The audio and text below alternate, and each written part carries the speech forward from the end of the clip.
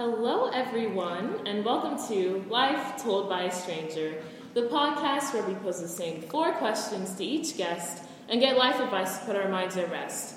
I'm your host, Daniela Lake, and today's episode is part of our Valentine's series. So before you listen to this episode, you should probably listen to my introduction episode, which explains what this series is all about. So through the entire month of February, I'll be speaking with different couples and asking them about their relationship advice they have, and all that good stuff. So today, I'm here with Muriel and Jim Tyree.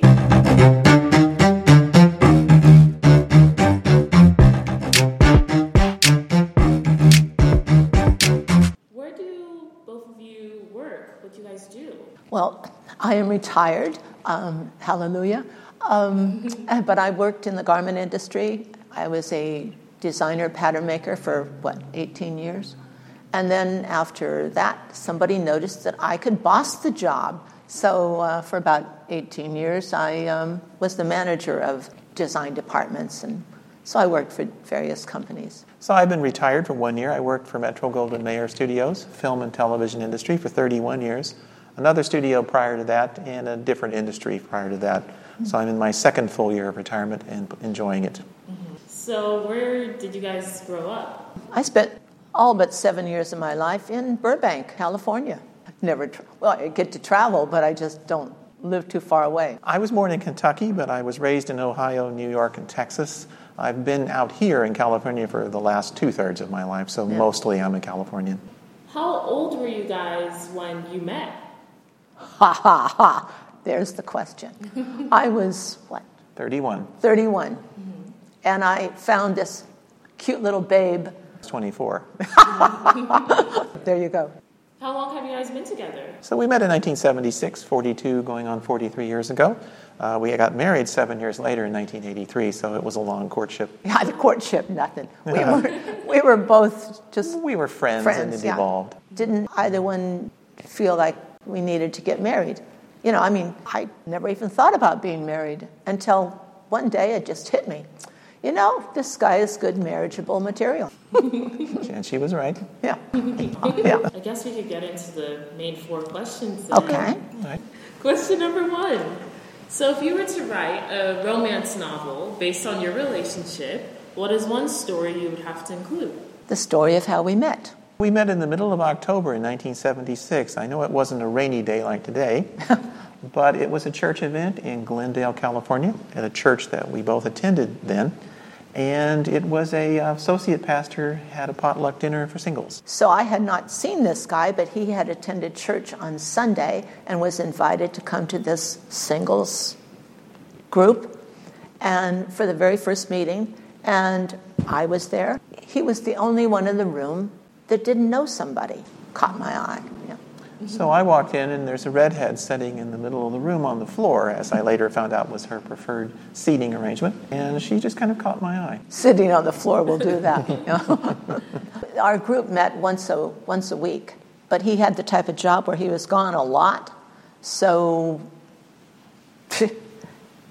there's really no time to date because he was gone a lot. But the times that we did see each other at those potlucks, you get to know someone. That counted, didn't it? Worked. It worked for us. Do you encourage other people to do things like that, like go to events for singles to meet each other? It was the way to go in the pre-internet, pre-speed dating type world. But I think so. Shared interests, that sort of thing. Go to places where you're actually interested in doing those things or, going to those places. I mean, why would you want to go someplace to meet someone if that's really not your thing? So I met him in church. Question number 2. So what do you value the most in each other and why? I value his quiet strength because I'm such a blabbermouth. I don't know. That's what I admired and noticed the very first time I saw him because he was not a person who was gregarious. Is that the word? Yeah. He didn't just go around and talk to everybody and insincere stuff that you usually do when you're first meeting someone.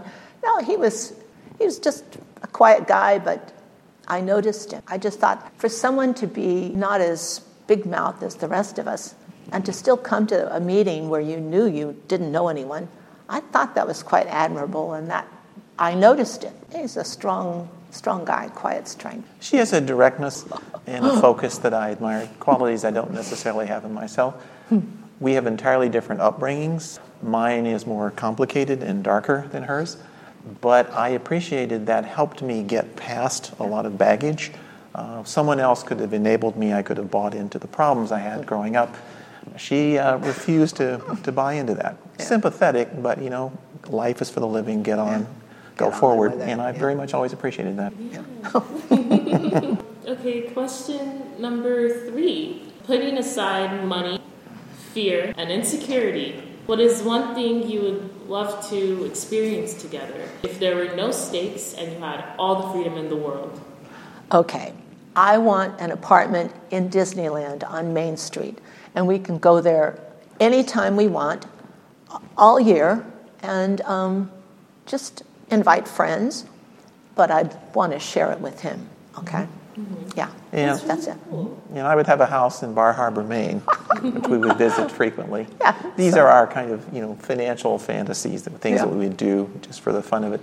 Mindful as we are of the needs in the world, and we do what we can here and elsewhere to do the best. But that would be our playtime. Yeah.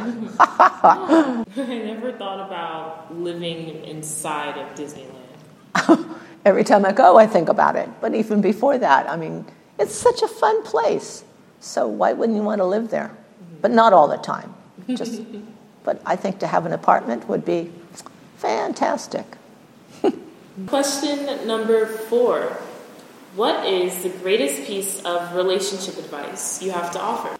I would say listen, but listen not necessarily with your ears. You have to listen with your entire body to see what people are saying with what they say it, how they look, how they physically react. And so you need to be an active listener, but a listener with various different senses. Yeah. And that way you'll know what the person's saying, what maybe they're not saying, and what they're trying to sort of secretly or subliminally tell you. Yeah, because a person can say something and you're looking at them and, no, you're not all right. So if you know someone well enough, words are important, but also just the mannerisms and just how someone looks. You don't want to be smiling on the outside and hurting on the inside. But if you really get to know someone, you can tell. And sometimes even when you don't know someone, you could just tell that what they're saying isn't matching their body language. I think we both agree to that, And we have this, shall I tell her? Sure. We have this funny little sign that we have in our kitchen, and it says, if I agreed with you, we'd both be wrong. Yes, and it's a man and woman talking to each other. They're both smiling, and you just can't tell which one is saying the words. So it could be him saying, if I agreed with you, or it could be her saying that to him. And oddly enough, it works that way in life. Sometimes he's right. Sometimes I'm right. So that's kind of our little joke. Do you guys have any more stories that you want us to know? I think, because I never was interested really in getting married, but some people I think are at a certain age, and I think you just have to be open-minded about, not have a set idea of the type of person you want. Just observe people and you'll find him. I agree. Yeah. Neither of us were very big on the dating scene as it was then, and I can't imagine what it's like to try to navigate those waters now. Yeah. But, it was a case of a friendship evolving into love. Because there was 7 years difference in our age. 7 years difference in our age. I'm a cougar. Yeah, cougar. But he was so mature. He seemed a lot older than he was. So I found the right person. Yeah, me too. Thank you so much for being on the podcast. And I think it's really fun to... Pleasure. Yeah, our pleasure. Yeah, exactly. Yeah. Thank you. Welcome. And thank you guys so much for listening. I hope you enjoyed this episode, and I'll see you guys next time.